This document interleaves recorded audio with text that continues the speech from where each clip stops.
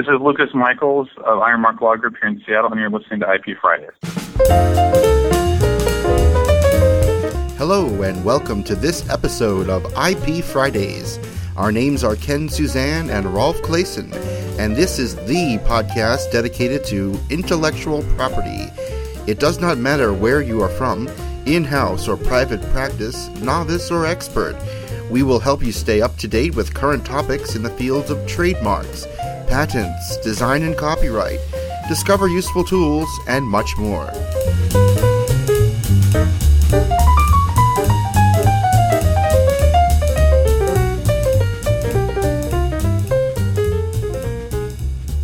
Welcome to episode 44 of IP Fridays.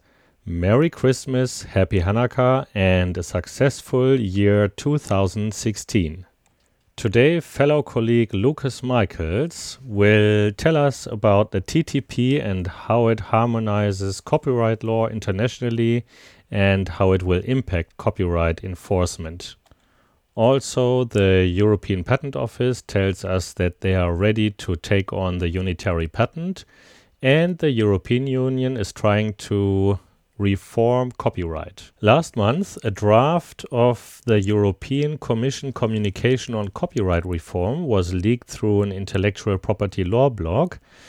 The communication outlines the need to adapt copyright rules to new technological realities so that the rules continue to meet their objectives. Julia Rieder, a German member of the European Parliament, published a blog entry entitled Ancillary Copyright 2.0. The European Commission is preparing a frontal attack on the hyperlink. Rieder states that each web link would become a legal landmine and would allow press publishers to hold every single person who would post a web link on the internet liable. Copyright holders seem to be concerned about their content being monetized by others without licensing through content aggregation. So Spain and Germany have already implemented laws designed to prevent aggregation of content. Many people fear that aligning copyright laws may disrupt the status quo of hyperlinks on the internet. If you want to read the full story, you can go to www.ipfridays.com/hyperlinks, www.ipfridays.com/hyperlinks. On December 15th, the European Patent Office published a press release where the President states that the EPO, the European Patent Office, is ready to take on the Unitary patent. The Select Committee, which represents the EU member states participating in the new Unitary patent, formalized a series of agreements into a complete secondary legal framework comprising the implementing rules, budgetary and financial rules, the level of the renewal fees, and the rules concerning the distribution of the renewal fees between the EPO and the participating member states. Now, the only thing that remains to be completed is opening the Unified Patent Court and, of course, ratification of the agreement by the member states. The President of the European Patent Office expects ratification to be complete in the year 2016. If you want to read the full press release, you can go to www.ipfridays.com/unitarypatent, www.ipfridays.com/unitarypatent. Now, Ken and Lucas, tell us more about the TTP and the effect on copyright. Rolf, I'm joined today by Lucas Michels, who is a Seattle-based intellectual property and business attorney at Ironmark Law Group. Prior to becoming a lawyer, Lucas worked in trade policy and trade-regulated regulatory affairs. As a result, he focuses a significant part of his practice on assisting his clients with protecting their intellectual property rights when entering new foreign markets, with an emphasis on cross-border online trademark and copyright enforcement.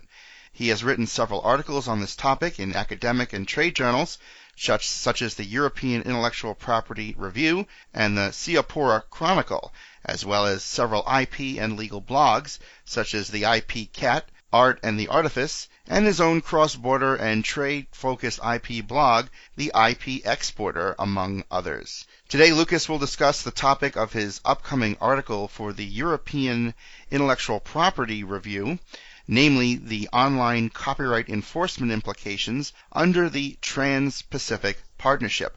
Lucas, welcome to IP Fridays. Thank you for having me. Lucas, can you tell our listeners a little bit more about your practice? What is it all about? Sure.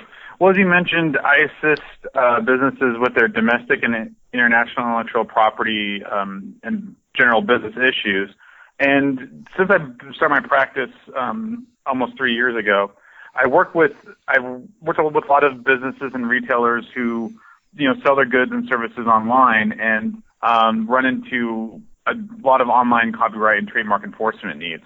Mm-hmm. And this is, organically become a large part of my practice. And, early on in my practice as well, I also worked with a number of persons and entities that have been victims of online harassment. And, while it's in theory different than a lot of the traditional online copyright and trademark protections, I've assisted a number of clients with issues concerning revenge pornography and other online harassment, which has required assisting them, in fact, with personality rights and copyright protection issues. Mm-hmm. And so it's become a big part of my practice.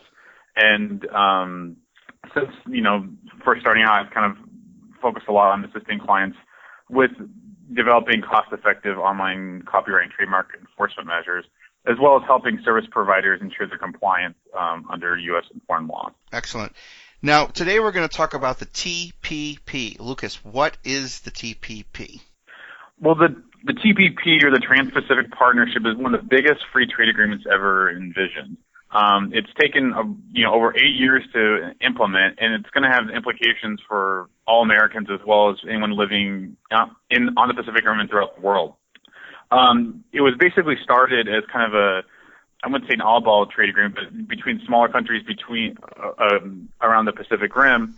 And when the United States joined, other countries did as well. And, today there's 12 countries, including some of the largest markets around the Pacific Rim, including Japan, Canada, United States, Mexico, mm-hmm. Australia, Chile, and others. And, the agreement itself that was finalized in October, I think, of this year, basically provided a large number of harmonization and minimum requirements under the law for a number of different topics. And one of them, obviously, for this one is it impacts greatly on copyright and intellectual property rights. Mm-hmm. Now, how will the TPP impact national IP laws in TPP member states? Well, like any trade agreement or kind of multilateral treaty, the Trans-Pacific Partnership has terms and provisions that basically establish minimum requirements that member states must adopt in order to comply with their treaty obligations. And in a lot of ways, the Trans-Pacific Partnership isn't that different than other existing treaties like the World Trade Organization's TRIPS Agreement or the Berne Convention. But what makes the Trans-Pacific Partnership different in a lot of respects is that it basically requires that member states adopt a lot of U.S.-like protections for copyright, especially in the digital environment. And in a lot of ways, it goes beyond the traditional agreements under Berne, TRIPS, and the World Intellectual Property Organization Internet treaties, and in effect, basically harmonizes U.S. laws with a lot of other foreign countries. And tell us a little more, Lucas, about how the TPP's online copyright enforcement provisions go beyond what we're calling the existing international treaties. Yeah, so what the Trans-Pacific Partnership does is it lays out kind of broad terms about what countries must do to provide online copyright protection. And what it does, and how it does this, is basically it says that the country should establish legal remedies for rights holders of copyright-protected works to enforce their rights in an online environment. And it basically calls these quote-unquote legal incentives, and basically meaning that it gives countries the ability to provide legal incentives for internet service providers, any people who host content on the internet, to remove and allegedly infringing content with basically through a notification system. Mm-hmm. And while it's broad in its scope, it does require that basically that the service providers, once they're notified of this content, expeditiously remove or disable access, which basically brings in the U.S.-like protections under the Digital Millennium Copyright Act to the Trans-Pacific Partnership. That being said, there's two kind of main exceptions to this, and they're basically based on country exceptions. One is that it allows Canada's current safe harbor protection system for service providers, a notice system, which is like the Digital Millennium Copyright Act, but different in that instead of requiring that service providers remove infringing content upon notification, it only requires that the service providers notify their subscribers of the allegedly infringing conduct. So, in fact, it basically allows Canada to preserve its current system, and it allows Chile, that has an expedited judicial system in place, to order service providers to remove infringing content to preserve their system. But there's a couple of important things to keep in mind with this. First is that Canada's system, and it's been criticized a lot by a lot of Canadian academics and other people on the subject. There's the argument can be made that their system isn't basically, it will basically in a backwards way require that Canada adopt the Digital Millennium Copyright Act. Michael Geist, who's a pretty famous law professor in Canada, basically had two major criticisms they found. First is that the Canadian system, at the time that the agreement was executed, required that the Canadian government actually had forced, or that they had given incentives and it required that that service providers in Canada effectuate court orders like concerning online content. And they also basically and what his main valid point about this was the fact that the reality is that the Canadian government doesn't do this, and because their job isn't to make sure that service providers enforce judicial orders. That's the judiciary's role. And secondly is that basically a lot of these, because the court order clause of the actual Trans-Pacific Partnership doesn't, specify between a national court order versus any court order in a country, it would require service providers in Canada to basically acknowledge U.S. decisions on Canadian service providers. So in effect, it has this extraterritorial effect to it. How do these reforms potentially impact the copyright rights holders? Can you give me a little bit of your analysis on that question? Sure. Well, what it really does is, it gives rights holders, and, copyright is one of those things that people obtain copyright in their works in most countries because most countries have adopted the Berne Convention and other treaties. And so what this will basically, the Trans-Pacific will do, assuming that countries adopt it as kind of envisioned under the agreement, will allow them to basically better enforce their works in an extrajudicial manner, namely they don't have to go to court to get service providers to remove content more easily. That being said, there's a lot of wiggle room and there's a lot of, flexibility granted to these member states to adopt the provisions as they wish. And there's no terms concerning potential damages or repeat infringer policies or things that are typically provided under the Digital Millennium Copyright and other more forceful service provider safe harbors. And so, while it on paper and in theory it could basically provide rights holders greater rights to enforce their rights, beyond the borders of their country, it kind of remains to be seen how these countries will adopt their safe harbor provisions and whether it will actually deter service providers enough to actually act on foreign notifications. And what do you think the service providers how are they going to react? What's the potential impact from their side of the fence? Well, that's been one of the big criticisms of the safe harbor system, the fact that it's going to require service providers to acknowledge, DMC-like provisions in countries that might not already have it, and that's what Professor Geist had mentioned in one of his articles. But the reality is, a lot of major service providers who provide their services around the world already have those systems in place. Shopify, which is one of Canada's biggest safe harbors, already has a DMC-like system in place because they do enough business in the United States in order to qualify for U.S. jurisdiction. So they already, and in other jurisdictions that have notice and take harbor-like systems. And so the reality is, while it will require service providers to do this and there might be a cost to adopting such systems, big enough service providers who are already in commerce throughout the globe already acknowledge this in a lot of respects. Lucas, what are the chances that the TPP's final agreement language will be implemented as given? The reality is it's pretty uncertain, especially because a number of the countries who don't qualify for the Canadian or Chilean exemptions are going to be required, at least in theory, to adopt a U.S.-like system in their country. Mm-hmm. And the reality is a lot of the Trans-Pacific Partnership countries have already rejected it, through their own means. Chile, for example, had actually had terms in their free trade agreement, at least initially with the United States, that basically provided that they were going to adopt a system similar to the Digital and Copyright Act, mm-hmm. but they didn't. And Vietnam and Mexico haven't adopted systems yet. There's been backlash in those countries to do so. So, and because the Trans-Pacific Partnership gives a lot of flexibility, even if a country does again adopt a system, it remains to be seen to what extent that system will be effective in actually deterring service providers from inaction, but also give rights holders the tools they need to fight online trademark and copyright. Mm-hmm. Lucas, we only have a few minutes left. For our listeners, could you summarize the main takeaways from the TTP's safe harbor provisions? What is it that they should be concerned about and potentially advise their clients?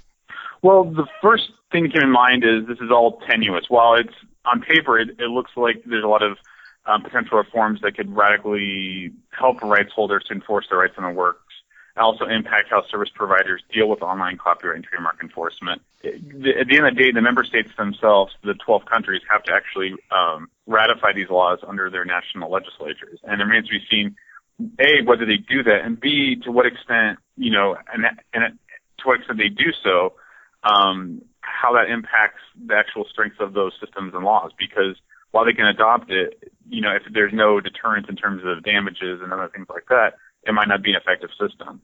And again, as with any notice and tape harbor like system, it can be abused, and so there's obviously issues concerning internet freedom and the things that apply. And as this is a lot of ways the U.S.'s like system, there's been criticisms that that the provision of the safe harbor, obviously impacts the sovereignty of the other Trans-Pacific Partnership member states. Lucas, thanks so much for joining us today on IP Fridays. Great, thank you very much.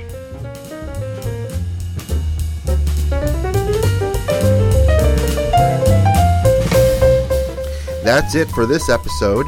If you liked what you heard, please show us your love by visiting ipfridays.com/love and tweet a link to this show. We would be so grateful if you would do that. It would help us out to get the word out. Also, please subscribe to our podcast at ipfridays.com or on iTunes or Stitcher.com. If you have a question or want to be featured in one of the upcoming episodes, please send us your feedback at ipfridays.com/feedback. Also, please leave us a review on iTunes. You can go to ipfridays.com/iTunes and it will take you right to the correct page on iTunes. If you want to get mentioned on this podcast or even have comments within the next episode, please leave us your voicemail at ipfridays.com/voicemail. You have been listening to an episode of IP Fridays. The views expressed by the participants of this program are their own and do not represent the views of, nor are they endorsed by their respective law firms. None of the content should be considered legal advice. The IP Fridays podcast should not be construed as legal advice or legal opinion on any specific facts or circumstances.